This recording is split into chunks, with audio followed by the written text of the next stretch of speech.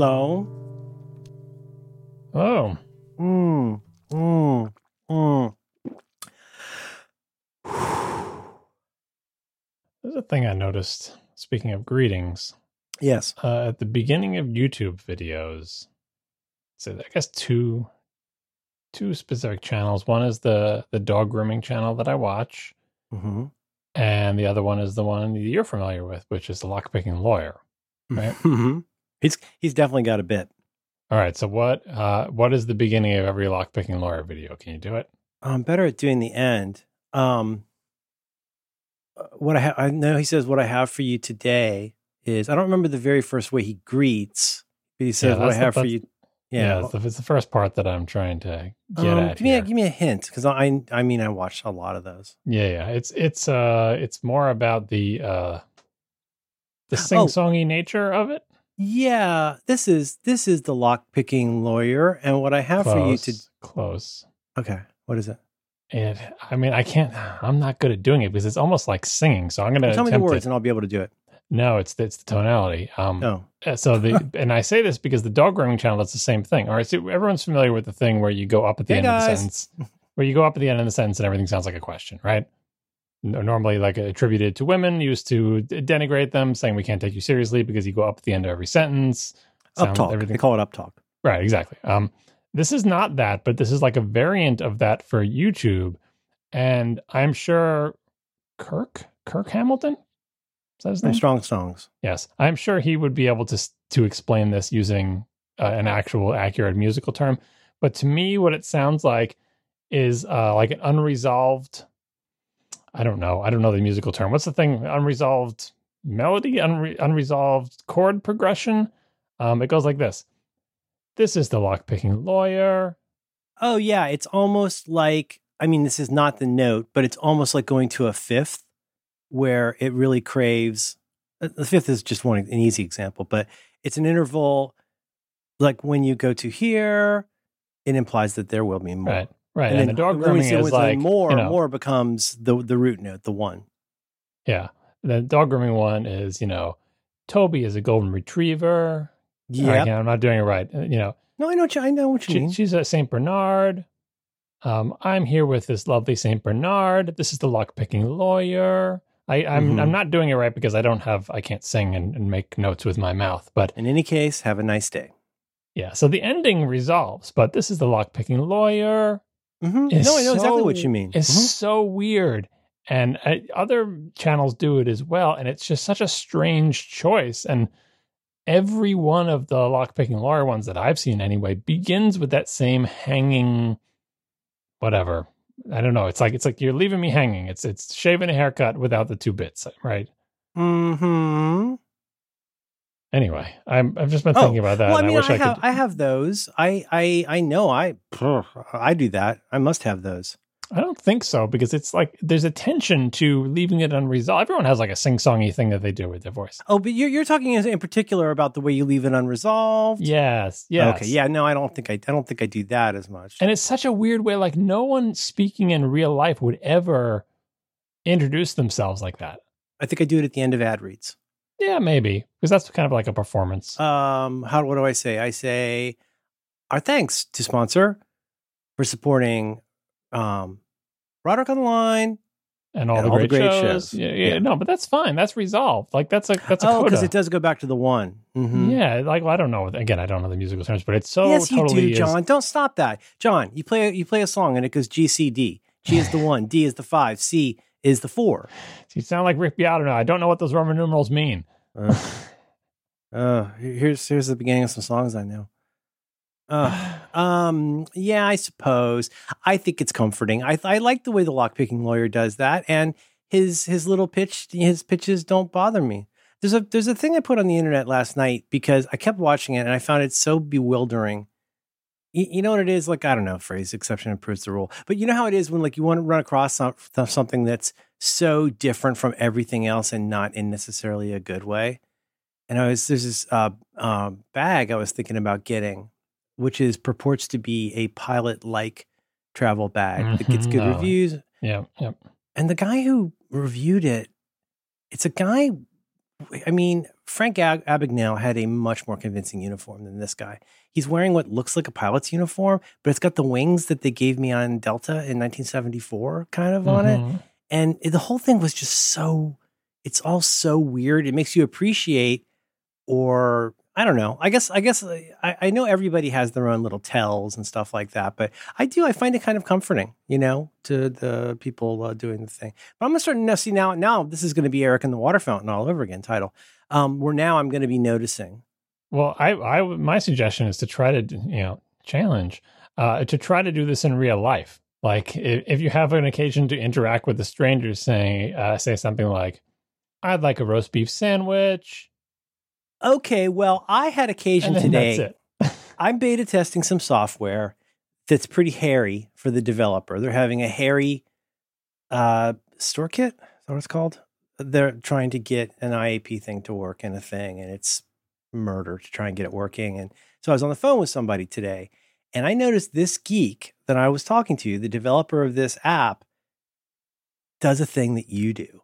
And I laughed, and I didn't say anything, but I almost noted that this person does the same thing that you do, and that I probably do too.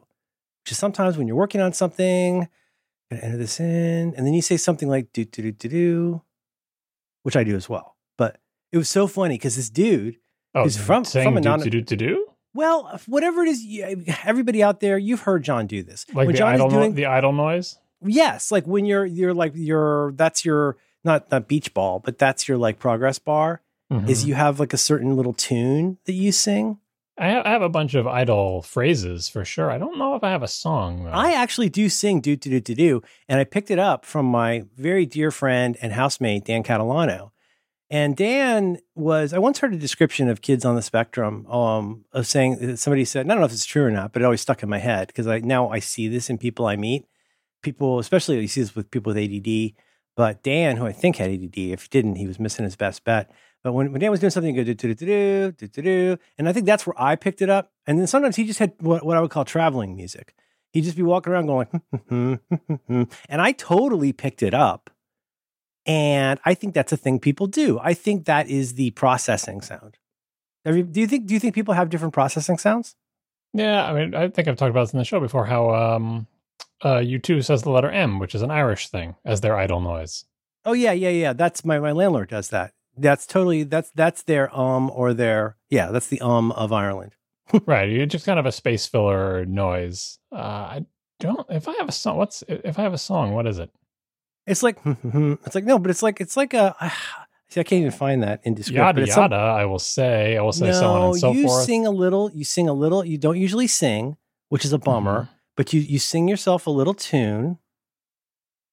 Wait, hang on. Can you bring? Oh my God, what's happening, John? This week's topic could not be more apropos. I've had an adult beverage and half an edible because it's been that day. Okay. The of Ireland. I'm going to start listening for it. And anybody out there who your overlord John Siracusa, when you hear him writing Pearl on a podcast and he sings that little tune, what is the tune that John sings?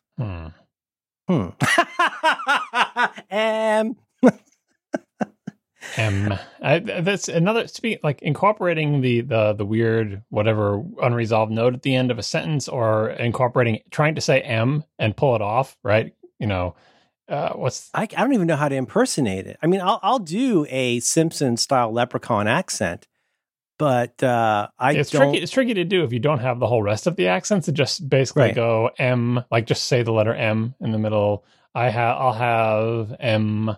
I can't even do it. I go into like I can't do M. It doesn't satisfy the way does. Well, because here's the thing: like in our vernacular, I feel like there's so many different ways you can do. Oh God, Brian David Gilbert had a funny video. What was his funny video? It was something like all the different ways to say a certain thing. Okay, so there's that but there's also but there's also the like John, there's that kind of like I'm not going to say M though. I don't feel it's good hard about to pull that. off if you're not Irish, but it comes naturally to them. You and I should both start wearing those cool glasses that he has. I know he has them for health reasons, But I think we could gin it up and just do it ourselves and wear orange glasses all the time. You look so good in that. Yeah, but I would wear orange glasses. Orange? Mm-hmm. Aren't you glad I didn't say banana?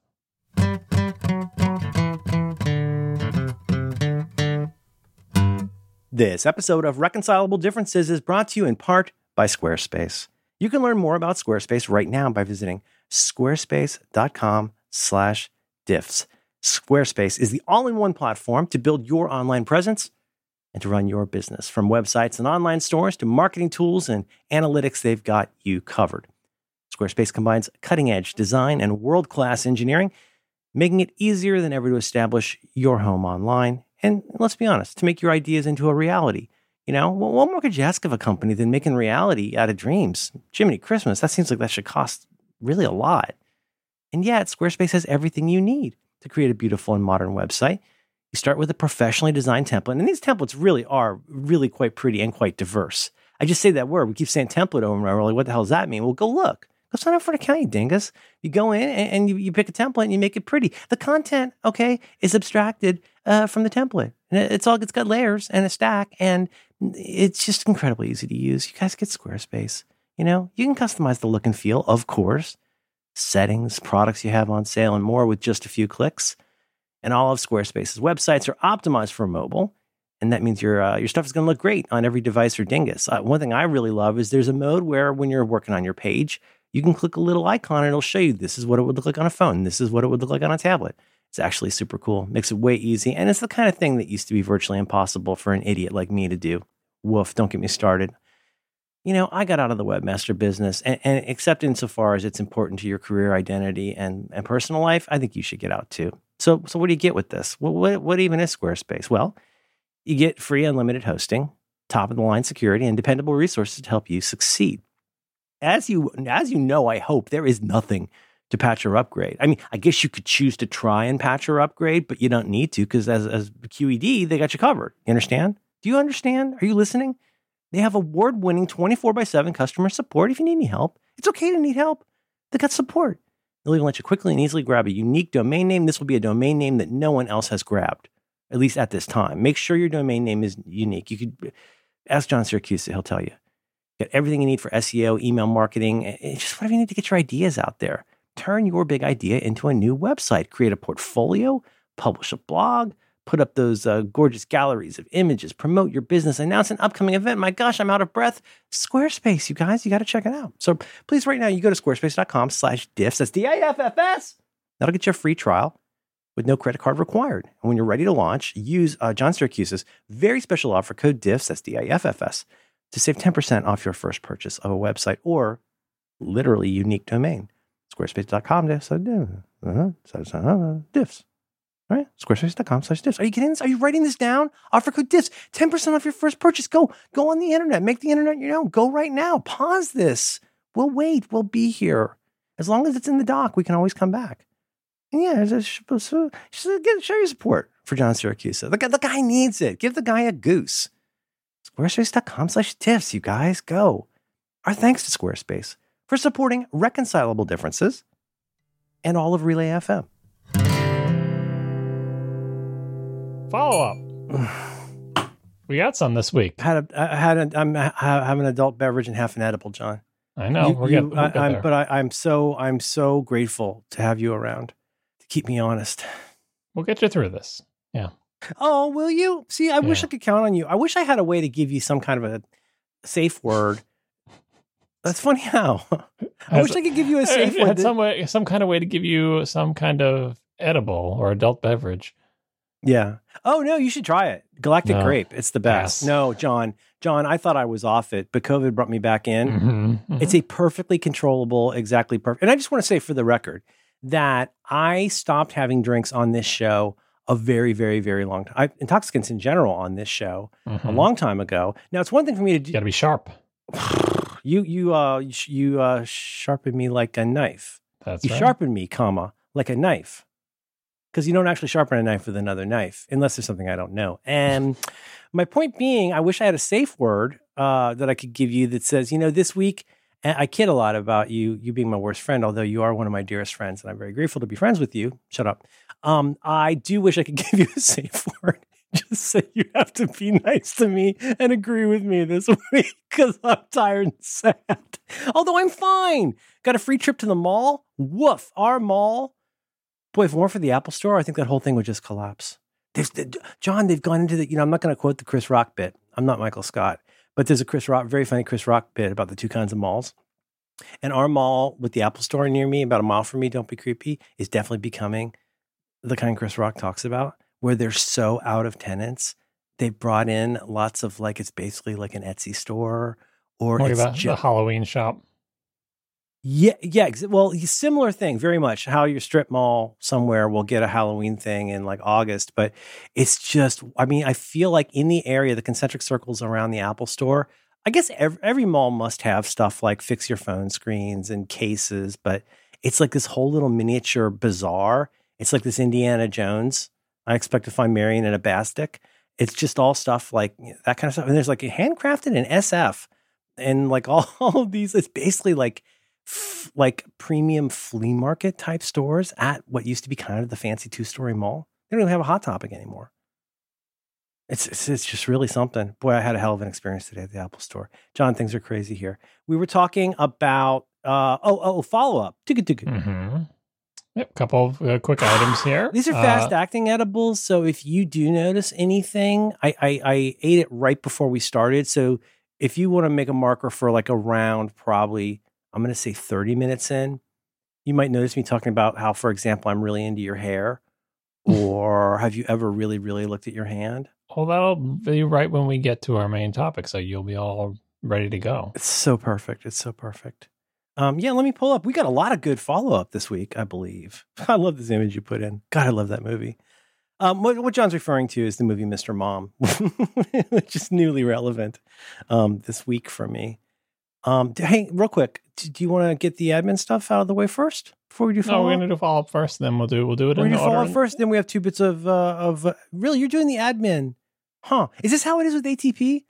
Is this why Casey's always confused about stuff that's in the doc? Is you he shouldn't be confused because we have a special phase on ATP now called pre-flight, where before the live stream starts, we talk to each other about how it's going to go. Oh, we talked about doing that. Huh. Yeah, but that's not how we do it on the show. Last I heard, Marco was still figuring out whether he needs lights, cameras, action, signs. Do you feel like, I guess you'll save it for the show, for your popular show. Mm-hmm. Will we find out what's happening under the decks? That was a good bit. Maybe. That was a very good bit. He keeps trying to put inside cameras outside, John. Yeah, there'll be some follow-up on that. Stay tuned. Good. Okay. Good. You can check it out at atp.fm. I pay for it, and I don't know why. Follow-up. We heard from our listeners, John, our very extremely helpful listeners, and I'm embarrassed to say on the first item, I totally know this song, and I can't believe I did not make a connection. Well, that's the question. Is there a connection? So a lot of readers sent in this thing. We'll link to the Wikipedia page. Chura lura lura. John had questions. Now listen, because this is a family show, we're going to say, I want you to hear me put a comma in this in the song. In the song, come on, comma, Eileen. He says, Tura, Tulura, right? And John was wondering, he asked aloud to me and you, the listeners, hello, what is that thing that he's doing? What is Tulura? And I said, thinking I was being smart, because I'm a fan, that's the name of the album is Tura. And I the word I was struggling to find was something like a phoneme or a vocalization. You kept saying the word scat because that's what U2 calls it. And what do we hear from listeners, John? Well, a lot of people pointed out this song. The full title is Tura Lura Lural, and then in parentheses, that's an Irish lullaby. Do you know this song? No, I didn't know it until I think saw it's from the Boys Town movie. It's Tura Lura Lura Tura Lura. That song, you know that? Maybe that's it. I watched the YouTube video, but I don't remember the tune. I don't have the robust baritone of a Bing Crosby, but I totes know this song. Yeah. Anyway, it is a classic Irish-American song that was written in 1913 by composer James Royce Shannon. That's a test. For the Tin Pan Alley musical, Shemeen Du? Something SHMEEN space DHU. The original recording of the song by Chauncey Olcott peaked at number 1 on the music charts. The song was brought back to prominence by Bing Crosby's performance in 1944's Going My Way. Crosby's single sold. That's it, Going My Way. Yes. Over 1 million copies and peaked at number 4 on the Billboard charts. And we will link to a YouTube video of Bing Crosby singing Tooralooralooral, which, and that's an Irish lullaby, which sounds kind of like this stuff in Dexy's Midnight Runner. Now, none of these pages, including the Touraye page, answer what was my question, which is this just, nonsense la la la words, or is this some other language that I don't know? You thought it might be what, Gaelic maybe? Yeah. I mean, who knows? Like, so, or like started out as some language or comes from a Latin and it got morphed into this, or, whatever. Like, is it some language that I don't know that either directly is that language or is derived from that language? But so far, everything we've been able to say is like, no, it's not any language, just la la la, whatever. And lots of people had suggestions for what that might be called. I don't remember any of them because nobody agreed. I cannot find this. Somebody told me, and I didn't think to write it down, but a listener, this person gave me what they thought was the name for this, and now I can't find it, and I feel bad. Folderol? Yeah, that was the one. Trivial or nonsensical fuss, according to the top Google hit. There was lots of other suggestions as to what it might be. Well, folderol in that sense, that means like nonsense. But is that a genre of doot music? Yeah, I don't know. But anyway, I just thought these connections are interesting. If there actually is no connection, because so it looks similar. Tooraloorals is kind of like Tooraloorals, and they're very similar, but just because they're similar, is a lot of sort of sing-songy nonsense words in English sound similar. Right. This is why I think you cucked me on this a little bit, but this is why I said Allah stuff like hey nani nani, or like I think Marillion does this in like Kaylee. So from the Internet Dictionary site, folderol, originally a nonsense refrain in several old songs, used to make the song longer without adding more meaning. Okay, sorry. Originally a nonsense refrain in several old songs, used to make the song longer without adding more meaningful matter. That sounds like a subtweet. It went through Google Translate a couple times and came back out again. From the original Gaelic, Aaron Go Bra, or or Sinn Féin. Yeah, and speaking of U2, they do this a lot in their songs. Well, there'll be a chorus. Yeah, and there'll be like certain words for the chorus, but there'll be a section of the chorus where the melody does something, and apparently no lyric could be thought of. He does that in memory serves. He does that in the song "Bad," and he does a whoop whoop part, doesn't he? Yeah, you can basically just fill in any part of a chorus where you can't think of a lyric. You can just make mouth noises, and sometimes that becomes the most famous or well-known or well-recognized part of the song is the non-lyrical vocalization. I'm gonna say for the band Simple Minds, I'm gonna say from the song "Don't You Forget About Me." There you go. Do that. Is that one? Is that vocal or instrument? Let me say. No. It's Jim What's His Name, and that's not their best song. Have you ever heard the song "Up on the Catwalk"? Maybe. It's from the same album, Sparkle in the Rain. And of course, there's that one song in that terrible John Hughes movie that everybody remembers. It's not as good as the automobile movie, but the Sparkle in the Rain is a really good record.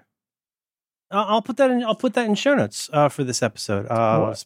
Yeah, what is on the catwalk, and big wheel is spinning, and dollars to Deutschmarks and pennies in heaven. Natasha Kinski. Yeah, that sounds familiar. Yeah. What is there are multiple songs with doot doot as a major part of the, if not the chorus, then the memorable sort of hook. Yeah, there's that song, I don't know if it's a Motown song or a Philly. No, there's that song, I think it's called I think it's called like the Doot Doot song or something like that. In His Kiss, it could be the song In His Kiss. Oh man. Let's see. Does he love me? I want to know. How can I tell if he loves me so? No, is there one? Oh, the Shoop Shoop song. The Shoop Shoop song. Does that help? The Shoop Shoop song. But then later on, as we've seen in the movie Deadpool, you've also got a song called Shoop Shoop.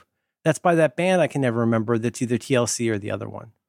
Shoop, shoop, ba-doop, shoop, ba-doop. Mm-hmm. Oh, now, here's another one. Dexy's Midnight Runners, who did Come On, Eileen, also did a wonderful cover of a wonderful Van Morrison song. Have you ever heard the song Jackie Wilson said, "I'm in heaven when you smile"? Do you know that song? I've heard Brian Wilson said, but that's a different song. That's the best I've got. Do you know Brian Wilson said? That's not even a joke. No, it's a song. Brian Wilson said? Yeah, that's the title of the song. I see. Oh, and they're having fun with it. Yeah. No, I don't think I know that. Tears for Fears. Oh, in that case, that's pretty fun. Later, here's how Jackie Wilson says starts. And the horns drum. Jackie Wilson said it was Reed Petit. Now Reed Petit, that's another song. Go look up Reed Petit. That's who originally did Reed Petit. Reed Petit is a really good song. That is by Jackie Wilson. Yeah, Jackie Wilson did Reed Petit. Yeah, that's right in the lyrics of the song. Yeah, Brian Wilson said is a Beach Boys send up kind of pastiche thing. It's good. Listen to it. Is it? Oh wait, let me guess. Let me guess. Is it from the album that has "Sowing the Seeds of Love"? Yeah, that totally makes sense. Oh my god, I was so impressed when that song came out because I loved The Hurting. I liked "Okay," but got super burned out on Songs from the Big Chair. I love The Hurting personally. But then when they put out that song, that's a Roland song, I think. It's good. They look good. Have you seen them performing? They still look terrific. I have not. I remember this bit from Brian Wilson. He looks like Aha good. Yeah. You seen the Aha guy? That guy's a dish. This I can't decide. I don't know. We'll have to get a Roderick ruling on if are these terrible lyrics or great lyrics. But speaking of Shoop Shoop, we've got girls are 10 a penny, Janet, Joy, and Jenny, Judy, Joan, and Jackie G. Hear me now, I warn you, girls from California, break your heart and set you free. Oh, that's fun. Okay, and that's Brian Wilson said. Yeah. Well, it's clever. I like stuff like that. This is a cute another song. Speaking of Beach Boys, a band I love in town. I'm acquainted with one of the guys in the band. A band called Oranger did a wonderful song called "Make Love, Not War," which is fun because they're having fun with it, but also everybody hates Mike Love. He somehow becomes more hateable all the time. I don't quite get it. But he's terrible, and he harmed the Beach Boys. He thought he was doing the right thing, and he would drag Al along, and I think he also dragged Carl along. Now, Dennis and Brian, they hung tough. They would be on the floor looking for cocaine that fell on the floor, and they would sniff it right off the floor of the kitchen. Isn't that nice? I have 2 celebrity biographies that are a lot of fun. 3. I'm going to say 3. It's always 3 with me. Brian Wilson's bizarre autobiography, which is co-written by Dr. Eugene Landy. Oh boy, called Wouldn't It Be Nice? That's really good. I also recommend Sean Levy's book, The King of Comedy, about Jerry Lewis, which started as an authorized biography and became an unauthorized biography. And one that I think is probably about 1/8 true, but is a lot of fun, is Albert Goldman's Elvis biography. That's a fun read. Yeah, celebrity biographies. There's a lot of links. I hope you're gathering those. You went too fast for me. I just put in Brian Wilson said. Well, see, if you would put them, I didn't have time. I had to go... And now I'm going to pivot to, was Simon Callow the one that wrote Simon Callow? This guy is so interesting. He wrote, Simon Callow wrote, a biography of Orson Welles that I read, a long time ago. Now, Simon Callow, you're going to know this guy. He's an actor, and you've seen him. I loved him in, Room with a View. He's terrific in that. You know the guy I'm talking about? Go Google Simon Callow. You'll recognize him immediately. Yeah, I recognize him. He's also an author, and he's also in 2 Adam Ant videos. He's in the greatest Adam Ant song of all time, Adam and the Ants song, Stand and Deliver. But he also appears a year or 2 later in Prince Charming, and it's totally Simon Callow. Stand and Deliver also has Amanda Donahoe, the hot lady from Lair of the White Worm. She's also in that. I'll tell you, 1981 in England was a hell of a time to be in a music video. He wrote a book about Wagner. Wow, look at that. This guy wrote a lot of books. Yeah. Huh? Amadeus? Yeah. He's an Amadeus. Who is he? Oh, wait. I think I know this. No, I know this. He's the guy who runs the fun, kicky, no money theater, right? Emmanuel. But no. The one that puts on the one that puts on like Marriage of Figaro, the one where it's all crazy and full of actors drinking and stuff. I think he's in that. Simon Callow, Amadeus. Do you like that movie, John? I've been meaning to rewatch it. I liked it a lot when I saw it many times when I was younger. When it was so first out, but good. I haven't rewatched it in ages. I keep wanting to rewatch it. My family keeps rejecting it because they see the runtime and they run away. No. Listen, dude. Well, I can't speak for your terrible family, but my kid loves it. It's I know. really fun. I think people will appeal. They just have to be. They have to be in the right mood for it. Signor Salieri. Mm-hmm. Mm-hmm. Remember that Vincent Chiavelli's going to eat his puffs. He takes a bite out of his puff, and they go in. Dun dun dun dun. Music. Go figure. Yeah, number that 2. Dig. Follow-up item number 2. Pasta shapes. Quickie. I didn't have all my numbers last time. I got my numbers now. Just want to throw my numbers out there for you. Thin spaghetti. Number 3. Regular spaghetti. Number 5. Thick spaghetti. Number 7. There are all your numbers for your spaghetti sizing needs. I have a question for you, and I think you will know the answer to this, or you will look it up while I'm asking the question. We noted on it was at the Pasta Baria page, but we found one where it was like, these are the numbers for our pasta. Who comes up with the numbers for pasta? Is it ISO? Is it who comes up with the numbers? I'm sure there's some Italian standardized body thing. I'm not sure if it's ISO, but yeah. It's like the Consolizza de Pasta. Yeah, I'm sure. And no, as to with everything in Italy, even though there probably is some standard, there's probably lots of variance between pasta makers because whatever the size of the holes in the little, Teflon die that they're using in the Barilla factory. There's a lot of corruption there, John. I don't know if you know, there's a lot of corruption. Yeah. I was watching a documentary about Hitler and the other night, and that Mussolini guy. I mean, I'm just saying, you guys got a lot going on over there. Mm-hmm. I watched Zero Dark 30 again, and I was remarking on how many people in it I forget are in it, including Andy from Parks and Rec, Stannis Baratheon. Mm-hmm. Have you seen Zero Dark 30? Yep. Excluding the fact that it's full of horrible torture things I wish America hadn't done, I think that movie's amazing. It's got Andy. It's got the kid from is it Jonah Hill or the other one? Seth Rogen. Whoever that guy is, he's in it. But it's also got James Gandolfini. Mm-hmm. James Gandolfini is in it. Did you know that? A lot of good people in that movie. You got Coach. You got Coach Taylor's in it. He's great. Mm-hmm. You got Jessica Chastain. Jiminy Christmas. She lights my Christmas tree. Mm-hmm. That was your types. I did not take photos per your instructions, but I did make meaty pasta with mostaccioli, and I think people liked it. I introduced it to my kid as like, hey, you know how we like the smoothness of ziti and the diagonality of penne? Well, guess what? Can I introduce you to Professore Mostaccioli? Mm-hmm. It was pretty good. I probably should have gone a little chunkier, like a bigger pasta, but it was still pretty good. I think our meatballs were a little off. We got store-bought meatballs, and I think they might have been a little off. Good. I know. Yeah. This is why I don't send you photos. This is why I don't document things. I mean, you didn't have to tell me that in the photo. You can just fool me and say, yeah, I totally made these meatballs myself. It's hard to tell in the pictures. Yeah, but the thing is, even if I lied to you, which would satisfy you, as long as I was really like bowing and scraping about how much I followed your bizarre techniques and demands for everybody. Bizarre techniques? Oh, yeah, they're bizarre, so John. bizarre. It's bizarre. It's bizarre to me that you think people are not allowed to just like something, that they have to have Is that what I think? As Tom Wolfe said, I think you feel they have to have a persuasive theory. No. Actually, Tom Wolfe was making fun of that when he said that everybody today thinks that all essays and stories need a persuasive theory. But you want to see the receipts. You want photos. You want to see if it was sauced correctly. You want to see the temperature of the bowl, and it makes life insufferable. And yet, I know if I made this in front of you, or like even if I watched you, I know the entire time you would just be knocking yourself down about how you could have done it better. It's your gift. It's your gift and your curse. I mean, every new meal is a chance to do it better, I guess. Every rose has its thorn. Mm-hmm.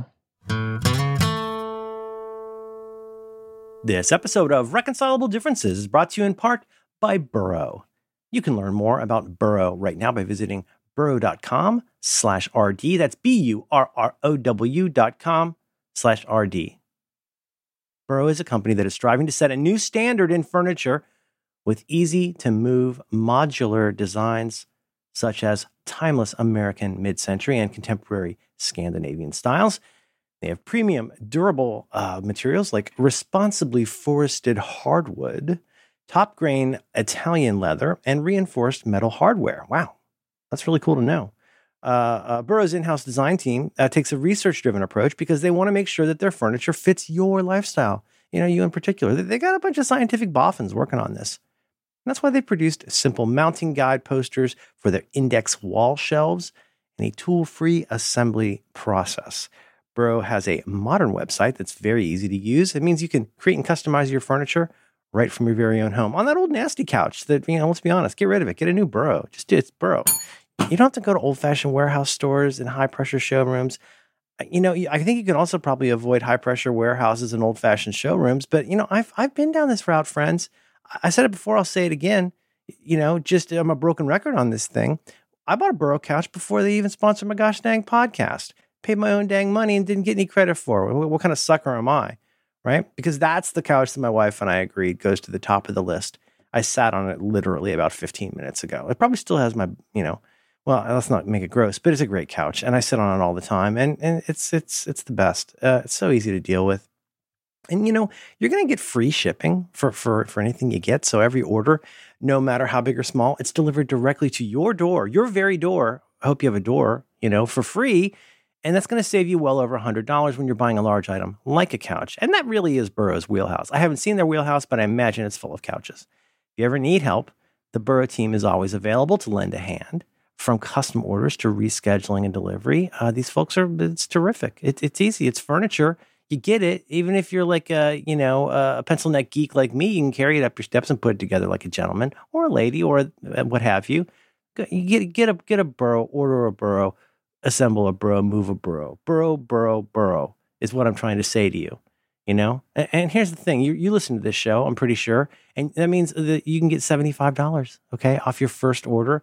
All you have to do is go to burrow.com/RD. That's RD. BURROW.com/RD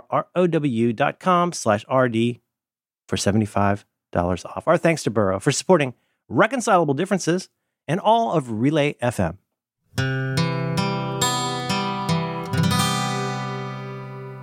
John, what do you know about beetles?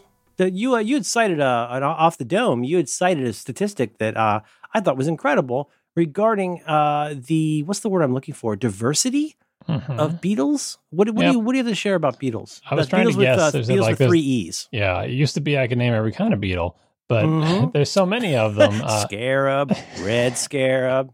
That's right. That there are lots of different species. Harlan, you stop naming beetles. There's lots of different species of beetles. And I made a guess. I was like, I think it's like 35,000 of them. The first thing I Googled after to check came up with 350,000. I'm like, oh, maybe I remember the 35. But then I did a little bit more research on Wikipedia. Here's what we came up with. Beetles are insects that form the order of Coleoptera. The Coleoptera, with about 400,000 species, is the largest of all orders, constituting almost 40% of described insects and 25% of all known animal life forms. Why so diverse? Beetles are 25% of all known animal life forms. And then it finishes that little sentence. New species are discovered frequently. So there are 400,000 kinds of beetles. It's still happening, John? 400,000, and they keep finding new ones. They are a quarter of all known animal life forms are freaking beetles. It's like when I very first heard that squids, was it squids, are like pound for pound the largest part of the biome or something like that. That like there's more pounds of squid in the world than any other animal. Is that what I heard? Which is impossible because animal. Because I always hear insects going up the charts on that too. But yeah, no, there's just too many. John. There's just too many kinds of beetles. There's just too many. Like, do we need that many beetles? Mm-hmm. Everyone says so. This one looks like the one I'm looking at looks like kind of a cross between Cthulhu and Boba Fett. They all look very beetly, but I feel like 400,000. That's too many kinds. I know that's mental. I mean, and forget about the people who like whatever entomologists study insects. No one could be like a beetle expert because you'd be like, "Hey, beetle expert, what's this beetle?" No one can memorize 400,000 different species. No, by the time you're done doing your TED talk, they got 50,000 more beetle types. I mean, maybe there's some turns out thing in here as like, well, when it's got 2 red stripes, it's one species. And when it's got 1 red stripe, like they look really, really similar. Like, because when you get down to 400,000, how different could these beetles be? But that's a lot of damn beetles. Every trade has its karma sucks. Let's be honest. I wanted to talk to you about Lulu Miller, but I also wanted to say, I'm paying you way too many compliments this week. But when you did your latest episode of your popular show, you were answering questions and we were talking about what was Marco's phrase? That was the title for the other episode, about how terrible the web is, right? Best Blender is a Wasteland. That was a good one. That was Yeah, but mine, it's just not basically Marco's. about, yeah, maybe that was it. Yeah, yeah. But anyway, and somebody saying, well, hey, what do I do about this? And I was so excited I could sing along with you as you told this person the thing that you told me that continues to transform my life. How do you get better Google results? Stop trying to be smart. John Syracuse taught me this because I'm old school, right? I have a copy here on my shelf of the Google Hacks book. I knew about advanced operators back in the day when you could do, you could do between these two numbers, when you could do remember the dot dot operator? There were all these amazing things you could do still from can. ranges. That stuff still works, but I Is it all still in there? I thought it may have gone away with like Google Sets or something. Yeah, the dot dot is still in there. But like, remember Alta Vista? That was so like a keyword query type thing. Like you would speak to Alta Vista in like plus word this, minus word that. Like it was all about words that occur on the page. Well, and also, do you remember, if memory serves, one of the many interesting things, well, far down the list, I guess, on Google was that and was always implied. On Alta Vista, and was not implied. Like you had to say, probably in all caps, A and D, if you wanted. And like I still do that today. Now I know that and is always included, I think, unless they've changed it. And I always stick my capital ors at the end. But I wanted to say, and I did it just now, John, because I'm smart, right? Like I went to liberal arts school, and yet I just typed in how many kinds of beetles are there. And it brought it right up. Instead of going beetles, species, or kinds, or you know what I mean? Yep, you were typing, who was the second person to play Dumbledore? That's what you type. You don't type Harry Potter, Dumbledore, you actor. put that really well. John, it's so funny. When you said this, I was so ashamed when you said you could just start banging on the keyboard like short actor in red shirt who looks like whatever, and you'll totally find it. Like when I was trying to find, I've been collecting these sets of actresses who look alike. I collect them. And so like there's those 4 actresses who look a lot alike. And if you just go do a Google search, I bet, I haven't done it recently, but who is the actress with dark hair and giant eyes or something like that? And you go, oh, that's either Lizzie Kaplan or the girl from Reigns of Castamere or the woman, the other woman from the other thing but there's like 4 of them and they look identical. Have I ever shared this with you, John? The 4 actresses who look alike, the 4 actresses you meet in heaven. Yeah, the dark hair, big eyed people. They're dark hair, big eyed. I'm doing human substrata of Charlize Theron. Because there's like, not Charlize Theron, of Margot Robbie. Because Margot Robbie also looks a lot like Jamie Presley, whose name I'd totally forgotten. But there's this whole like, I bet, this is the opposite of Beatles title, which is that I think Ray Kurzweil or possibly E.O. Wilson would say that now I think Margot Robbie has upset something in the universe, and now all actresses will tend to look like her. Oh, Anya Taylor-Joy a little bit, maybe. Yeah, I saw a good Twitter, a good tweet. I don't remember when it's a visual joke, but anyway, it was a visual joke making fun of the distance between Anne Taylor-Joy's eyes, which I thought was cute. I did some Googling and I ended up on this terrible IMDb page called Big Eye Actresses, missing a hyphen. Oh, Big Eye Actresses. Okay. Yeah. Big Eyes actresses, big space EYES space actress. Is it any of the ones we talked about? This is a terrible page because the number 1 is Rachel Weisz, which I think is, I mean, her eyes are fine, I guess. Anne Hathaway, sure, I can see that. Keira Knightley, maybe. No. Penelope Cruz, no. Jennifer Lopez, no. No, Amanda Seyfried, sure. Oh, she's got big, but she's got, I think also when you say big, I think sometimes what's implied also is like big and wide. Yeah, Selma Hayek, Carrie-Anne Moss, no. Allison Hannigan, no. Anna Faris, no. Like, this is just a bad page. Sorry, I'm closing you. I can't find, I'm missing one of my girls. So I have a folder on iCloud called My Girls.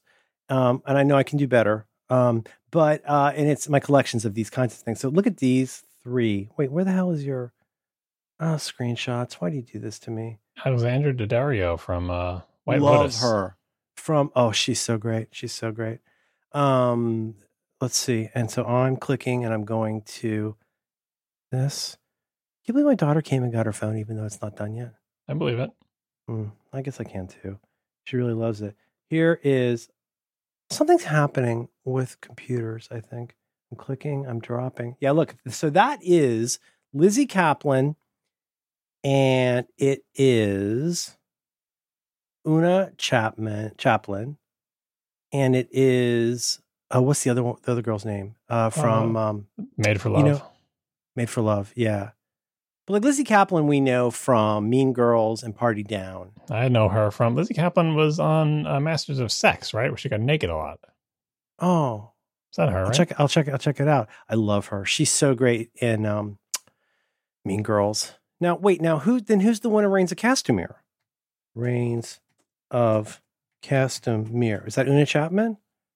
Reigns of Castamere. That's a good episode, John. It's a really good episode. What's the wife's name? Caitlin? Is that her name? Caitlin? I do not recall. Reigns of Castamere, IMDb. Thank you all for tuning in. We really appreciate it. We're going to ask you for money in a second. Reigns of Castamere. I think is that Una Chapman? Honestly, yeah, that's Una Chaplin, who I think is related to Charles. Yeah, so Una Chaplin is the one that's betrothed to John. Mm-hmm. You recognize her? Yep. And then what's the name of this? Oh, that's Christine Milotti. That's her name, right? She's the one in that Mythic Quest episode my kid has 2 shirts of. Have you seen that one? Yes, I have. Oh, God. So good. Have we had this conversation? We have, haven't we? Mm-hmm.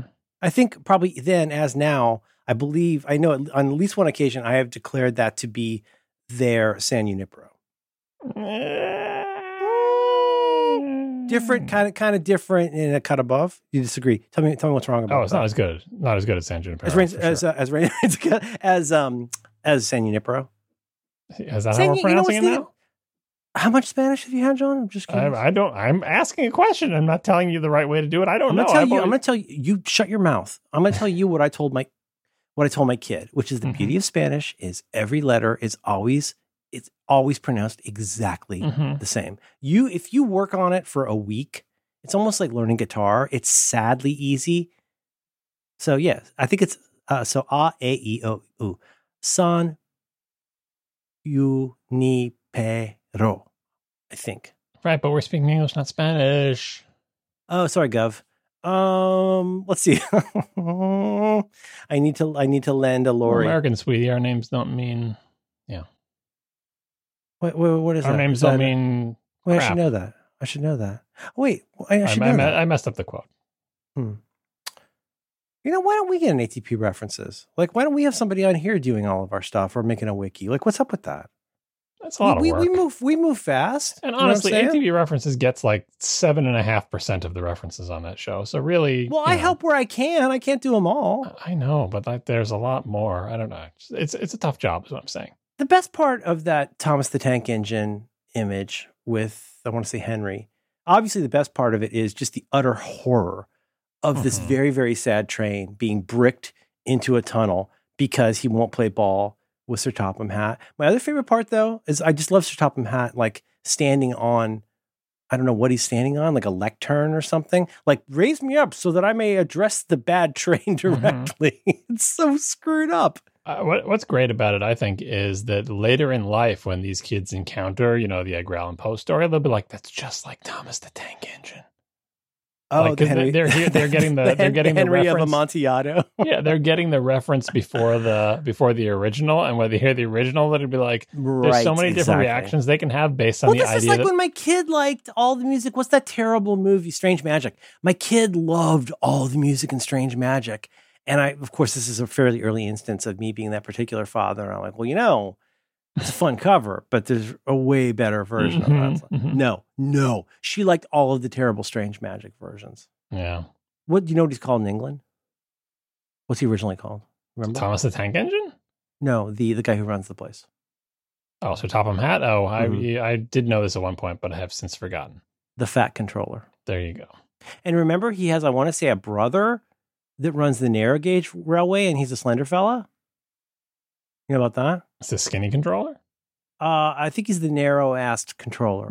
No, come on.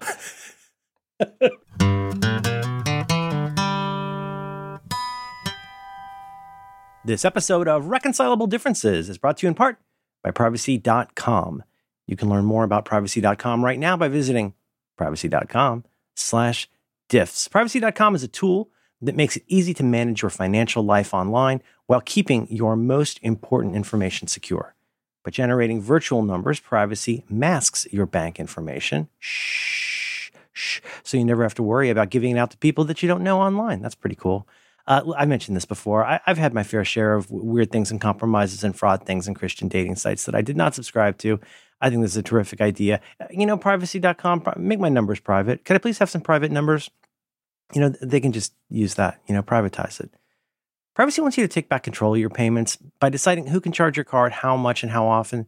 You can close your cards at any time. Plus, you can make sure that you are never accidentally billed twice or upgraded to another service without your consent, which is pretty cool. And this is awesome. Privacy's partnered with the good folks over at 1Password. Hello, friends. I like those folks. You can create, use, and save privacy cards directly within your 1Password dashboard. All virtual cards created in 1Password with the same security benefits as all your other privacy cards, and you can set spend limits. You can create single-use or merchant lock cards whenever you want. Wow. So head on over. Please go to privacy.com/diffs. That's DIFFS, and go sign up for an account. Go. It's privacy. New customers are going to automatically get $5 to spend on your first purchase. Once again, that's privacy.com/diffs. Sign up now. Our thanks to privacy.com for supporting Reconcilable Differences and all of Relay FM. Okay. You know what? Why don't you you take one and I'll take one. I need to refill my adult beverage. And do you want to go through the dunning portion, the where we ask people for money part? Yeah, I can do that. Hey, you know what? How about I do membership and you do St. Jude because you're better at it. Sure. Okay, this is just say, hey everybody, if you enjoy this show, thank you. And if you would like to show your support for John and me and for the Relay Network, which is a good group. I can personally attest to the goodness of the Relay people. You could choose to support us by giving us money. And you can find that at relay.fm/RD. The full page, if you like a fully qualified, unique, what does the URL stand for? Uniform Resource Locator. If you want the full URL, you go to relay.fm/RD/join, and that buys you our gratitude for real. And that also buys you extra content, usually at least once a month. And if memory serves, I believe it also gets you access to all of the member bonus content since the Relay Boys started making bonus content. So you get all of our interviews with all of our problematic friends, which I imagine is a pretty fun journey. And you get all of that, and you can like $5 a month, something like that, more, as much as you can afford. We're trying. And and this is one of the weeks where I don't think have that. I'm half tempted, if I weren't so tired and needing to go home and see how my daughter's phone is restoring, I would say I do have bonus content because I kind of want to tell you about my trip to the Apple Store today. But we probably won't have time for that. But you'll never know unless you join up. If you join up. Well, don't you agree, John, that they'll never know unless they join up or they have a friend who leaks the secrets. And we know when you leak the secret. We've bound your IP address to your URL. And so, we have what's called a framework for that, a framework that allows us to upload that. This is turning dark. Why are you threatening our listeners? Well, I'm a seasoned technologist, and these are things that I know. You forgot the other selling point. So you get in the members, I never mentioned this, but like in the members only feed, it's a different feed than the regular feed because you get the longer episodes. There's also of course. There's also no ads in those episodes. No ads, Jerry. No ads. Right, and you get cooler album art. You get like a shiny. So you like the other one? You like the terribly named After Show better? But that's what I'm saying. The art doesn't have the terrible name on it. It just says Reconcilable Differences, but the artwork, the imagery is different. It's shinier. That Frank Towell fella, are they still using that fella? Yeah, he's good. I don't remember if he did that one. I remember Towel. I think he's the. Gosh, I don't want to make a Nazi reference. I think he's the. What do you say? The Lenny Riefenstahl of that group. Why you did it anyway? You didn't want to. She's not a Nazi. She's a filmmaker. All right. She's an artist. Anyway, Frank's not a Nazi. I don't think I even implied that. Mm-hmm. But he really understands, like, you know what they want. They want something with a circle and one word. Two syllables, one word. And that goes straight back to Mr. H. Michael Hurley. 47 minutes, kicking in as scheduled. No. I'm just saying, you don't think that's a Mike thing? Like Relay. Like, and the show it should be like Upgrade, or it should be, irreconcilable differences, I think that makes him, as they you say, don't have to say it like that. it makes him mental, or as they say, mad. No, they say mental too, right? That's they say mad and mental. Yeah. Mm-hmm. Leviosa. Anyway, so I'll fill my drink up, and hey, thank you to everybody who does that. Though I'm becoming, one doesn't say more comfortable. I'm becoming less uncomfortable with admitting that I'm really grateful that y'all give us money, and it actually does really super help a lot. So I'm not fancy enough to act like that's not a big deal. John Roderick, yesterday, we talked for an hour after we recorded, and John Roderick told me an anecdote about Def Leppard. He and Squires went to see Def Leppard open for Kiss, and like how kind of a bummer it was. You know what I'm saying? Like you go there, Def Leppard comes out, they got to do tight 40 probably, right? Mm-hmm. So guess what? Part 2 of the show, a ton of stuff from like Garbage from Pour Some Sugar on Me. You know what they opened with? A medley of all the songs that John and Mike and I would want to hear. So like Bringing On the Heartbreak, Photograph, High and Dry, like any of that stuff. I mean, you got to fit it all in, I guess. You got to do what you got to do, man. But like, you might as well be playing at the Strawberry Festival in Plant City. Right from that Simpsons episode, where Homer just wants to hear "Working for the Weekend," but that's not enough. When they start playing the song, he says, "Skip to the working overtime part." He just wants to get to the good part of the good song. Oh, Mike Reno, we miss you. Almost Paradise, knocking on heaven's door. Back to you, John. All right. And the other thing we're going to ask you to give money to is much more important than our membership. But unlike our membership, which is available all year round, actually, you can give to St. Jude all year round too. But anyway, September is Childhood Cancer Awareness Month, and Relay is doing a pledge drive, as they've done every year for the past 3 years. Relay just passed $1 million total for the 3 years they've been doing this. The Relay Podcast-a-thon is scheduled for some point in the future. A date I don't recall, although I'm not sure when this episode comes out. But anyway, sometime in September, it would be wonderful if you could give to St. Jude's Children's Research Hospital. So they've been around for 60 years. They treat childhood cancer. And I think last week we gave you the pitch that families never receive a bill, which is fantastic and amazing for this broken country that we live in. This week, I'll give you the pitch that they don't just treat kids with cancer. They also do, they're a research hospital. They also do research into how to cure childhood cancer. Treatments invented at St. Jude have helped push the overall childhood cancer survival rate from 20% when they started to more than 80%. Insane. So now 80% of children survive childhood cancer, which is a big increase from 20% 60 years ago. But St. Jude is not going to give up until no child dies from cancer. And to make this happen, they need your money. How do they treat kids with cancer without giving anyone a bill? People like us give them money. So please do. The URL to do so is stjude.org/relay. Please give what you can. Even $1 helps. Very well done. And just so you remember, we've never, to my knowledge, ever, just because of our ethos, we've never given Stephen Hackett a bill. It's true. Did you ever do that? Did you ever invoice him? No, I've never invoiced him. Money just shows up. He's never received a bill for food or travel from me. Mm-hmm. We've got a place for him to stay, when he's visiting the podcast. Mm-hmm. Wow. Okay. Let's leave that. Good job, John. And it's St. Jude, not St. Jude's. And that's on me. St. Jude, stjude.org/relay. Everyone spells out the STJUDE because it's not clear whether it's ST or SAINT, right? It's just plain old ST and there's no period. Yeah. But everyone says .org. And I guess that on a tech show, people know what .org is. That's why I spelled it out. .org. That's the what would you do? Tell me how you do it? I don't know. We mumble and compression is bad. And they say .org? .org? What? For some reason, of course, it reminds me, I'll find this for notes because I can't watch it enough in my life. Of course, it reminds me of the Brian Butterfield diet. Mm-hmm. Hoisin Crispy Owl. Hoisin. If you put Hoisin Crispy Owl on your Chinese food menu, people would order it.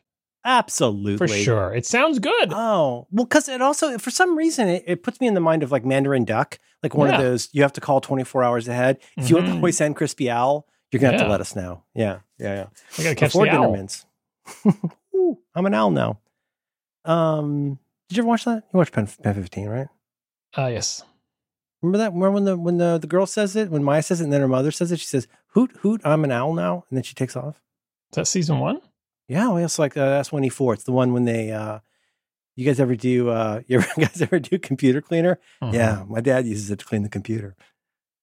Oh God, that show's such a delight. Hoist and Crispy Al, but yeah, I think Brian Butterfield when he announces the URL, it's very 1997. You remember like HTTP // W. What? No, what's the word they use? He says. Anyway, but he's it's so good. You can forget that's Peter Serafinowicz. You could forget it. You know what I'm saying? You could. Well, do you like him? I do. Did you ever see what's that movie where he's the TV show where he's a superhero with Griffin Newman? The Tick. You ever watch him on The Tick? I think I've seen a couple episodes of that show. The Tick is better than you think. It's better than you think. Yeah. This is source of the immortal line. This is not a Poncho library. And Griffin Newman is a terrific friend of the show. Is great in that. He's great in the zombie Edgar Wright movie. Shaun of the Dead. He's in that. Who is he in that? He's the roommate. Oh no, not Peter Serafinowicz. It's not Yeah, Gavin. Well, no. Sorry. Oh wait, who are you thinking of? Griffin Newman. Oh no. Peter Serafinowicz is the slightly more uptight. The zombie-ified roommate. Yeah. Well, easy. Mhm. And he's great in lots of other things too. Yeah. Did you ever see Look Around You? Now you might yes, like I have Look seen Around. I have seen Look Around You. Look Around You. Well, I guess that's it for Peter Serafinowicz. We want to thank Peter Serafinowicz. Saturday is Treat Day. We want to thank Danny Thomas for starting St. Jude. Don't make it bad. And we want to thank all of you. Most of all to you, the customer. You know, John, I was born in the projects, roaches and rats. We have a topic this week. We do. Because we're doing our pre-flight, not a pre-flight. We're doing our ad hoc just visit. Because, I'll say it again. I like John. He's fun to hang out with. He's a good hang. And I sometimes give him my secrets. That's why his hair is so big. And I tell John things that are going on in my life. And he's not much more. He's a little more supportive in texts. But not enough that you'd be disappointed in him not speaking truth to power. Uh-huh. Are you the power in this scenario? No. Well, no. Well, power to you, because you like to do a little inversion. You like to have fun with it and act like you're always like the low status guy. It makes me think you studied improv, but not very well. Mm-hmm. Anyway, it's important to do what you love. I was texting John about just some of my various situations that I'm dealing with right now. And we were like, what should we talk about? John's like, I think we've got a topic. Yeah, Merlin's flying solo for 2 weeks, right? Starting yesterday. There's varying degrees of involvement from week before last to 6 weeks from now. And so, you've seen Mr. Mom. You saw it, right? Mm-hmm. Remember that? So Michael Keaton, what happens? He gets laid off from the automobile. Actually, you know what? John. He was in Gung Ho, which is also a problematic film. But you're getting this. Geddy Watanabe was in both. Mm-hmm. Mm-hmm. And remember, Grandpa says to him, "Where's my automobile?" Mm-hmm. The 1980s. He's working in an automobile factory. That's right. So he could just turn to the camera and just say, "Automobile." That's right. And Mr. Mom is obviously a Batman origin story in disguise, right? So it all fits absolutely. together. Yep. He and Rachel were installing some electric stuff. Martin Mull and, if memory serves, I want to say Fred Willard from Fernwood Tonight pop by, and they're ready to help out. Kind of ad hoc task rabbit. Yeah, I don't want to go off on a Mr. Mom tangent, but like the premise of this movie is a man has to take care of the kids. Terry Garr gets promoted as he gets laid off. And then he has to take care of the kids. Can you imagine a man taking care of children? Ha ha ha! John, I'm not sure people understand what's going on here. Like, he doesn't have a job. He doesn't have a job. Not working. He's not and working. He has to take care of the kids like a woman while his wife goes to the office. That's in like, a skirt. Green light. Fund that movie. Hilarious premise. She's lately canoodling with Martin Mull. Mr. Mom. You see the incongruity there? It's like he's like a mom, but he's a mister. They don't understand what doesn't make any sense. John, they don't understand what you're talking. They think you're talking about Martin Mull. What John's trying to say is that now, and this is the improbable part, is a male at birth father is at home while his wife works, and that's why He's Mr. Mom. He's not Mrs. Mom. Mrs. Mom is gone. She's hardly even a mom anymore. Mm-hmm. You know, she's a decorator, if memory serves. A decorator, I want to say. The other thing is that part of the advertising for this movie was him holding a bare baby's bottom to one of those a public restroom hand dryer. Yeah, the hot air hand dryer thing. And I feel like if that was part of the ad campaign today, setting aside how this movie obviously would not fly today, but if this was part of any ad campaign today, people would be up in arms over the fact that he could burn that little baby's butt. I think we had fun. I had fun with the great Geddy Watanabe, but I'm going to just go off the dome here. I feel like I remember the plot of this movie. Oh my God, this movie was was like celebrating its big win in the relevance parade, because not only was it about men and women taking on different roles as the workplace, the composition of the workplace changes. Wasn't the main subplot the ha-ha for the trailers, part of the haha for the trailer subplot, that the whole reason he got laid off is because a Japanese company is either taking over the Detroit auto company that he works for, or they're introducing draconian Toyota style. But something happens where basically isn't his job lost because of the Japaneseification? I don't remember that, but that would definitely connect. That's why Geddy Watanabe's there, right? I think they're doing the Toyota or the Kanban, whatever the method was that everybody copied. Where like we cut, and it's a little bit like the Vera Crofton episode of The Simpsons.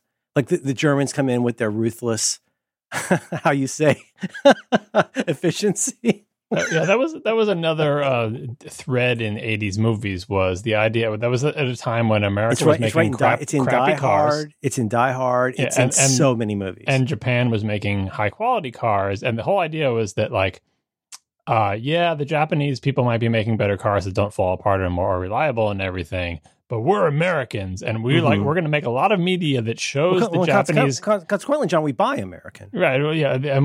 We'll make a bunch of movies that show the Japanese coming here and trying to say, here's how you make a high quality product that doesn't break. And the Americans will say, actually, you don't know anything, stupid Japanese. We do things with machismo and toxic masculinity, and therefore we're better. And the moral of the story will be, you may think you have the way to make things that are high quality, but in the end, what really matters is that we're tough, all American people. And the product doesn't matter, and you don't know anything, stupid Japanese people. And so we're like making movies to cheer ourselves up, to say, yeah, we make crappy stuff, but we're the best. And actually, crappy stuff is good. The end. Yay, America. Like, that was the moral of the story. The moral of the story wasn't like, let's figure out why we're making crappy products and learn from the people who make better cars. It was like, no, let's just make crappy cars, and people should accept them because we're American and they're Japanese. I know. It was one of those. Don't like them. I mean, this is definitely a genre that at least I grew up with, maybe less so you, but bumper stickers that said something along the lines of, God said it, I believe it, that settles it. It's sort of like this very affirmative, it's very affirmative, like your thesis that you're presenting very affirmatively is that because God said something, that's your life view, which is fine, I guess. But it wasn't really God. See also the Always Sunny episode with Mac and Evolution. Like, no, you just read that somebody said that thing. But no, it's a period piece in some ways. And what's the line? You can't treat the working man this way. One day we'll form a union and get the fair and equitable treatment we deserve. And then we'll go too far and get corrupt and shiftless, and the Japanese will eat us alive. Turn out those pockets. Isn't that the one? That's the episode, right? Mm-hmm. Isn't it Monty Burns as a little kid? Oh, you know what it is? I think it's Last Exit to Springfield, right? Maybe. We have the plant. You have the plant, but we have the power. Is that the same one where that's not the same one where Homer becomes the head of the union, right? Yeah. They say, how much does it pay? Nothing. Don't. Unless you're crooked. Woo! Make lifelong connections with organized crime. Organized crime. That has got to be one of the most quotable episodes of all time. Yeah. And why was I telling you that? Atoms? Remember? Turn out those buckets. Maybe, what does he say to Smithers? Maybe we should have listened to that man instead of bricking him up in the abandoned Coke oven. Was that it? Mm-hmm. Oh, it's a great edible. So what had happened was, this is fun, John. It's this evening is going better than the rest of my day. I'm glad you're here for it. International Brotherhood of Jazz Dancers, Pastry Chefs, and Nuclear Technicians. So what happened was Malaf is an athlete and a person, and she's a person who's near my age, and as a result of several of those things, she had to have knee surgery last week, which we knew it was scheduled, and COVID allowing, we knew that on whatever that day is, last Thursday would be 7, 8, 9 minus 7 is 2, September 2nd, that's going to be the day. And that would have, consequences, like perhaps lowest on the list, like her job stuff would change while she's, doing this, but it represented a lot of change in the household that I would need to, work with. And, and spoiler alert, we planned all of this a little bit, but not to like a Merlin Mann level of detail. And so it's been fun. And now I'm Mr. Mom, and I'm taking my 13-year-old, 5'6" daughter. I pick her up and I hold her ass to a very, very, very hot blowing wind. Yep, you're juggling your 3 school-age children, all while wearing a tie and a button-up shirt and a jacket and pants. Well, because John, I imagine I'll be going back to work any day, right? Mm-hmm. So I kind of need to. I need to maintain appearances, and gosh, they should tell you how much laundry detergent to use, because look at the mess I'm dealing with now. Mm-hmm. Suds everywhere in the apartment. Oh, it's crazy. The baby's down there somewhere. So anyway, but the Mrs. Mom, just the haha. The Mr. Mom thing is that my wife, who is amazing, had to have surgery, and all you need to know about this is it really depends on who you talk to at which point, but that for her knee to heal, it's in a brace, and that she does exercises, but she can't put any weight on it for 2 weeks at an absolute minimum. I mean, like the first day is a big deal because you get the nerve blocker, and it's like, oh, here's the thing. If you do, it's not going to hurt, and that's the problem. Like, you won't even realize, and like you could screw up this whole, you know what I mean, John? The whole like this, you could screw up this entire enterprise if you handle this wrong. And my wife she's where she is for a reason. She's great. She's organized. She's got it all together. She already knew chapter and verse everything about this. And but what that meant is we knew early on she cannot put any weight. If she can't put any weight on her leg for at least 2 weeks, the first, most importantly, like we need to think about like, okay, what's mom's life going to be like when she can't get stuff, or when, you know what I'm saying? You know what I'm saying? Like when mom can't go up and down the steps, not just how does that affect the family, but like, what do we do to make mom comfortable here? Right. So, but anyway, and that's led to, there's been cascading effects, and I'm Mr. Mom. So what is the thing, I know you've had some prep for this, whatever, but what is the thing that has surprised you the most with how much of a pain in the butt it is? This actually dovetails, I'll make this pretty quick, but it dovetails with the only preparation I did for this, which was to say, like, I was trying to like, because like, again, another spoiler alert, this is an amazing opportunity to realize, I mean, I'm not saying this for clapping, not just, oh, my wife does a lot. Like, it's not just that, it makes me realize how, in some ways, extremely well suited we are, I would like to think, for each other, because why do you split up tasks? You split up tasks because you need help, right? But also because there's stuff, if you have a relationship with your partner where you can talk about this, you might discover, let's be honest, 80% of this stuff is super annoying. People hate doing it. It's no fun. And in some cases, there's the kind of stuff where it's like, yeah, and I feel like it makes me feel sort of less than to have to do this task. That might even be, let's say, 60%. But the truth is, there's a ton of stuff in the house where one person, either given one person's hatred of that task, it might actually be surprising to find out one person likes doing that. Like, nobody wants to do dishes, but dishes are also a chance to put on headphones and be left alone. Like, some people are like, oh my God, nobody but me is allowed to do the finances. Or so in my case, taking out the trash is not a big deal for me. Whereas with my wife, like, she's our vice president of all bureaucracy and forms. She deals with all of that stuff because she's great at it and doesn't mind doing it. Whereas I'm terrible at it and hate doing it. But like, if any of the creatures in our house barf or poop, no problem. I'm on it. Like, I can totally deal with that. Whereas I mean, I'm not saying that they're timid or something, but like for my kid is really grossed out by all of that. And my wife does not treasure it. So like, that's just one of my little, you know what I'm saying though? But like, I love that idea though, that when you can talk to each other, you find out like, oh, another one for my wife, obviously, is like, she's the one who has a car and drives. That will become important. Right. But you know what I'm saying, John? Like you must have this in your house a little bit where you're like, oh, this kind of thing, you're not allowed to do that. Maybe for some people that's loading the dishwasher. For me, it sounds silly, but being like the supply person and the tech person, you know, I think every home ends up having one of those. I don't mind that at all. And I would not want anybody else but me to do it. Even if I'm not great at it, I can do that. But that was one big revelation, to be honest. It's not just that, oh, wow, we each do a lot, but it was like, when you've been with somebody for 20 years, I can increasingly go like, oh, this is, I think, why we're kind of a good match. And it takes a disruption to the day-to-day to really appreciate that. So getting back to my question, what thing do you find yourself doing now that you weren't doing before that you find the biggest pain in the butt, surprisingly? Like some things you'd expect to be a pain. Sorry, I misunderstood. Like the obviously the stuff that you know that is stuff that you don't like to do, you expect that to be a pain. But what is something that caught you by surprise? Well, I mean, I knew that all things transportation were either going to be annoying, complicated, or both.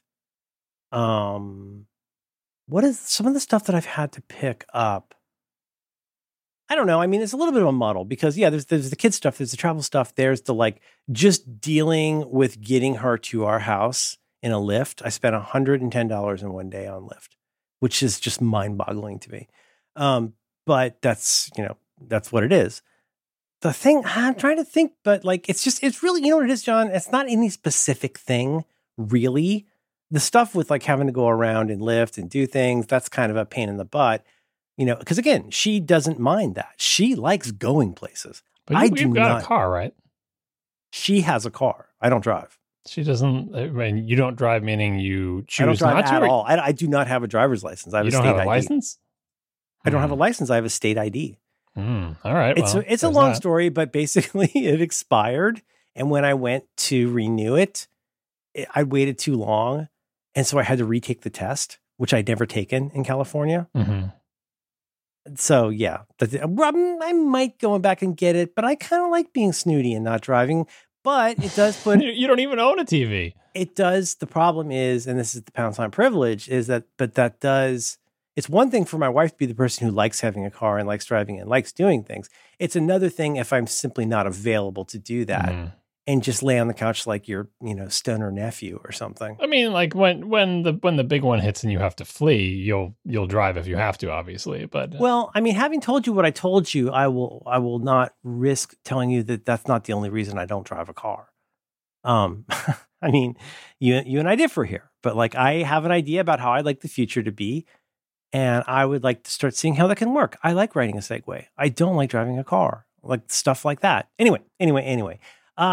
But what was the thing I was going to say about what the transportation difficulties? It's not even really a specific thing. And like, so something that not only you are aware of, but we end up talking about perhaps 3 times a year is the way day to day, most of us probably don't feel like we have a giant amount of slack. I certainly experienced this with Delta Airlines. They do not have a lot of flexibility on rebooking flights just because everything's so jam-packed. You know what I mean? Like when you feel busy, or as I like to say, time constrained, you are aware of that feeling of slack diminishing, and where your tolerances for everything have gotten smaller and it compresses everything, right? So, I mean, how do you describe this? It's what it's like to be poor. For those of you who've never been poor, it's a thing that's difficult to describe. But like things that are not a problem to anybody else in the world are like 3 problems to you. So when people say stuff like, "Oh, we're gonna be, we're changing the reservation from 5 to 7," and so or whatever, and you're like, "Wait a minute. So if I want to do this thing, I have to basically stay overnight." These are the kinds of things that happen. Is everybody else is like, "Oh, that doesn't change at all. I just jump into my garage with the 5 cars in it and I drive away."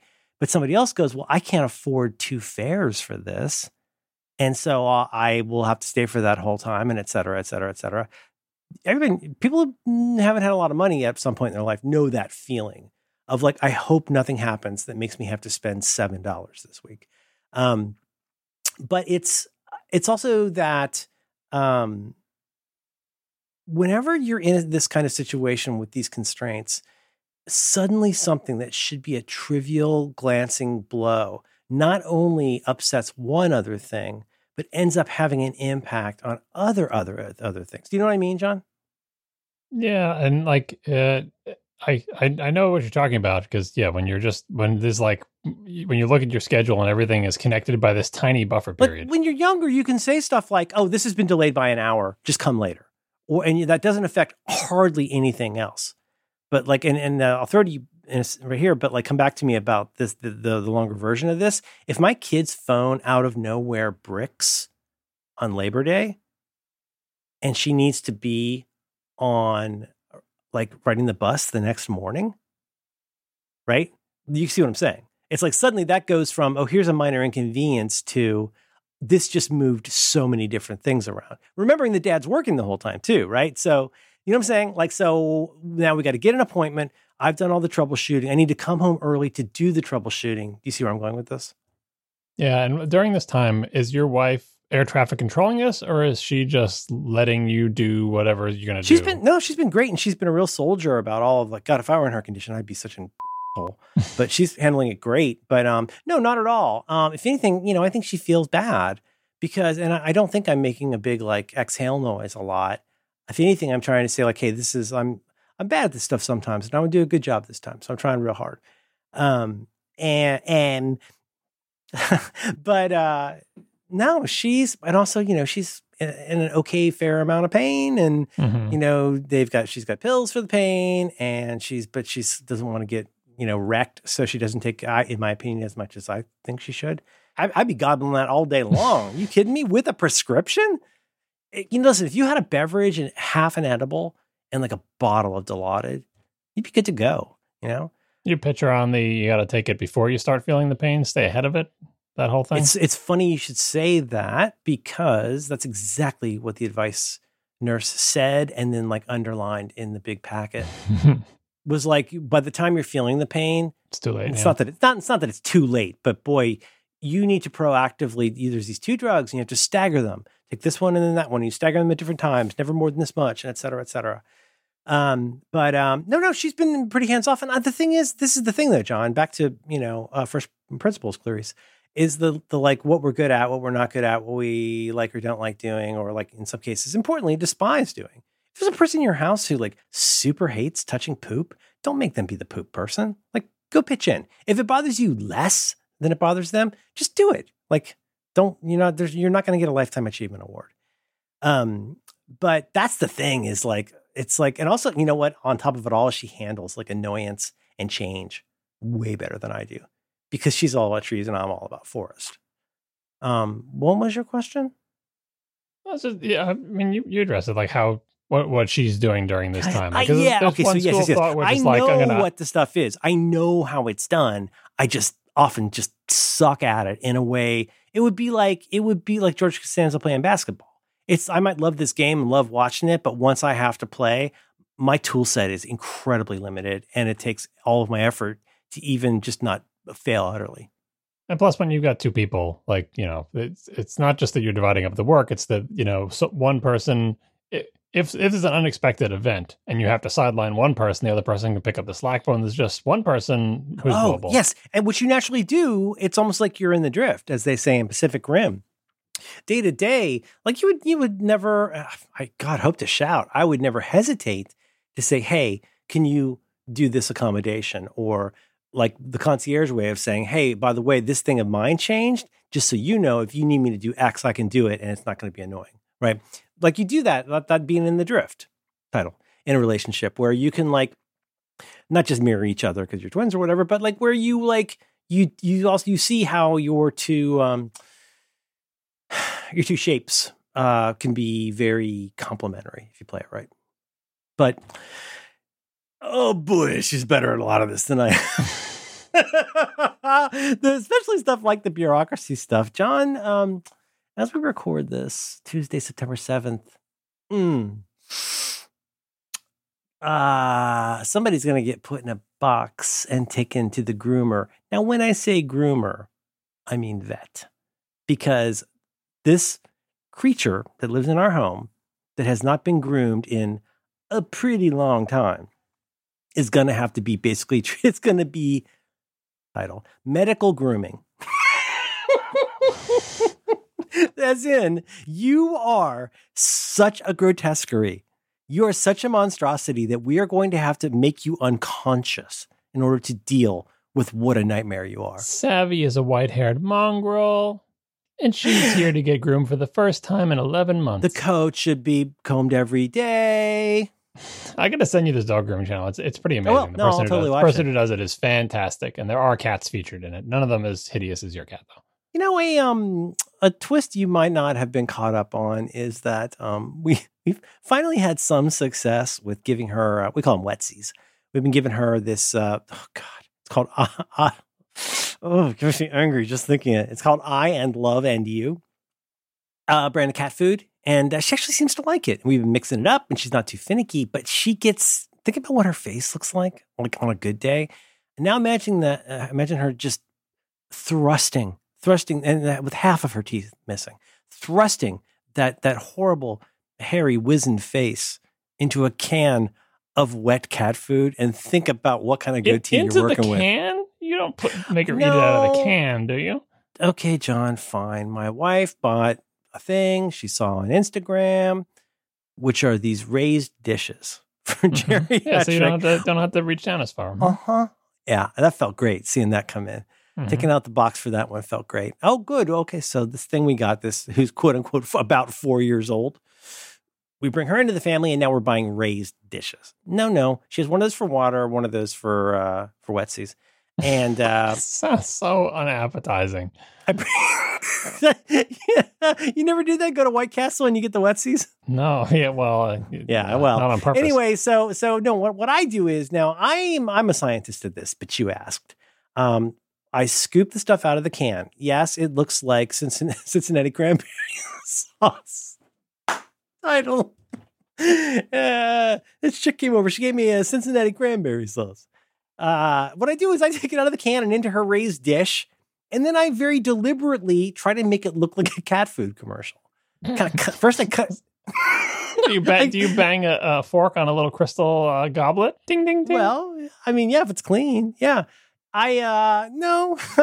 Oh God, what a way to live. I like frozen garlic that you can just melt and then put on things, but yeah, I'll cut up my cat's food so it's not Cincinnati cranberry sauce can shaped. Mm-hmm. So I cut up and then I kind of whisk it and whip it.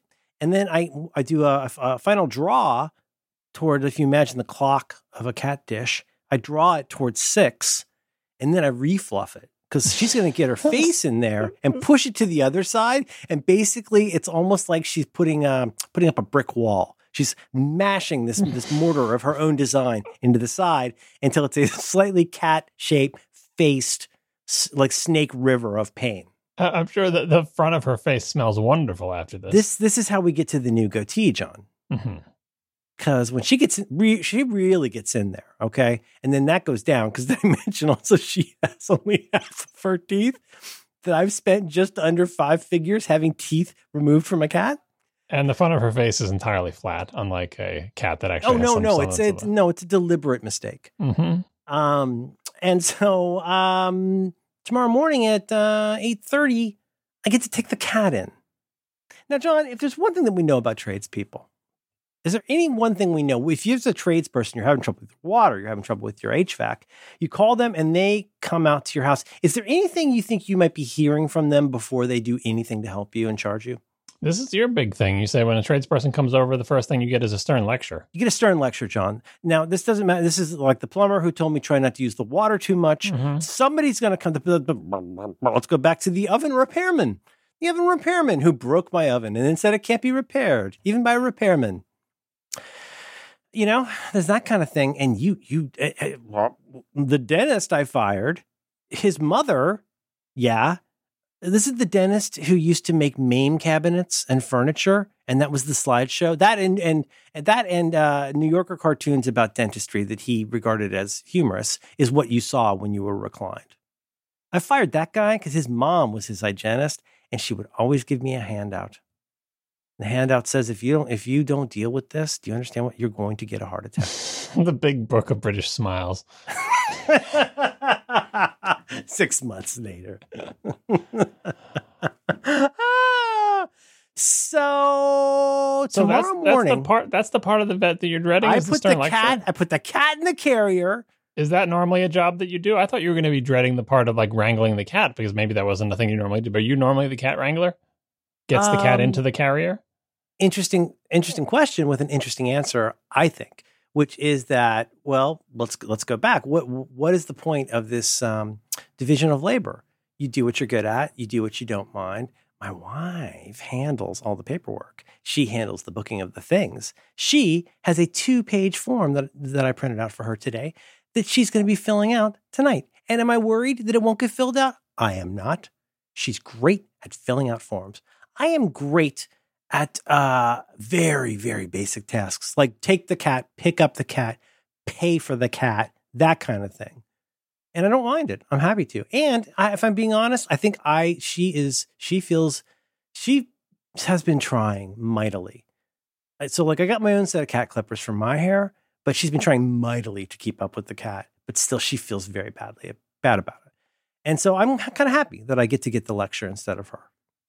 You know, also I kind of wonder, did I ever tell you about the time we took her in and they said, well, she's going to need this procedure. But like the problem is before we can book the procedure, we have to know if she can handle the anesthesia. And before we know if she can handle the anesthesia, did you know that I had to pay 3 different fees that involved the chain of custody for cat anesthesia? Yeah, that's a big thing. This is what I'm dealing with these people. Well, they don't want to kill your pet. I know anesthesiology is tough, and God bless them. I'm happy to go in and do that. But it's also that, it is also like, think about this.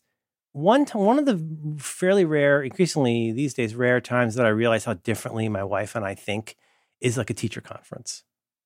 Like, I don't know if you ever noticed that, but like we have our way that we are at home. But then we go and we talk to the teacher or whomever, like, I'm talking about any kind of thing where you go into some place to talk about your kid with the person who deals with your kid, right? And like, we are so different. Well, of course, I'm up doing a little dance on the table to make Mr. Principal like me, doing a little bit of soft shoe. She's asking all these questions about those kinds of things. But like, I think, have you ever gotten that? Have you ever gotten into a situation like that? And you're like, that's not either, that's not what I would have said, or that's surprises me that they said that. You ever do that? I mean, I think my approach is definitely different than your approach, probably more like your wife's approach. But I think my approach and my wife's approach to those things are similar, except that my wife is internally fretting about the things that I'm actually asking about. And if I don't ask about them, that's valuable. Then she will. If I don't ask about them, then she will scold me after we leave, saying, "Why didn't you ask about X, Y, and Z?" And I'll say, "You could have asked about that." And if it goes the way it ends up going, then that could actually become part of your portfolio. Is dealing with the consequences of that.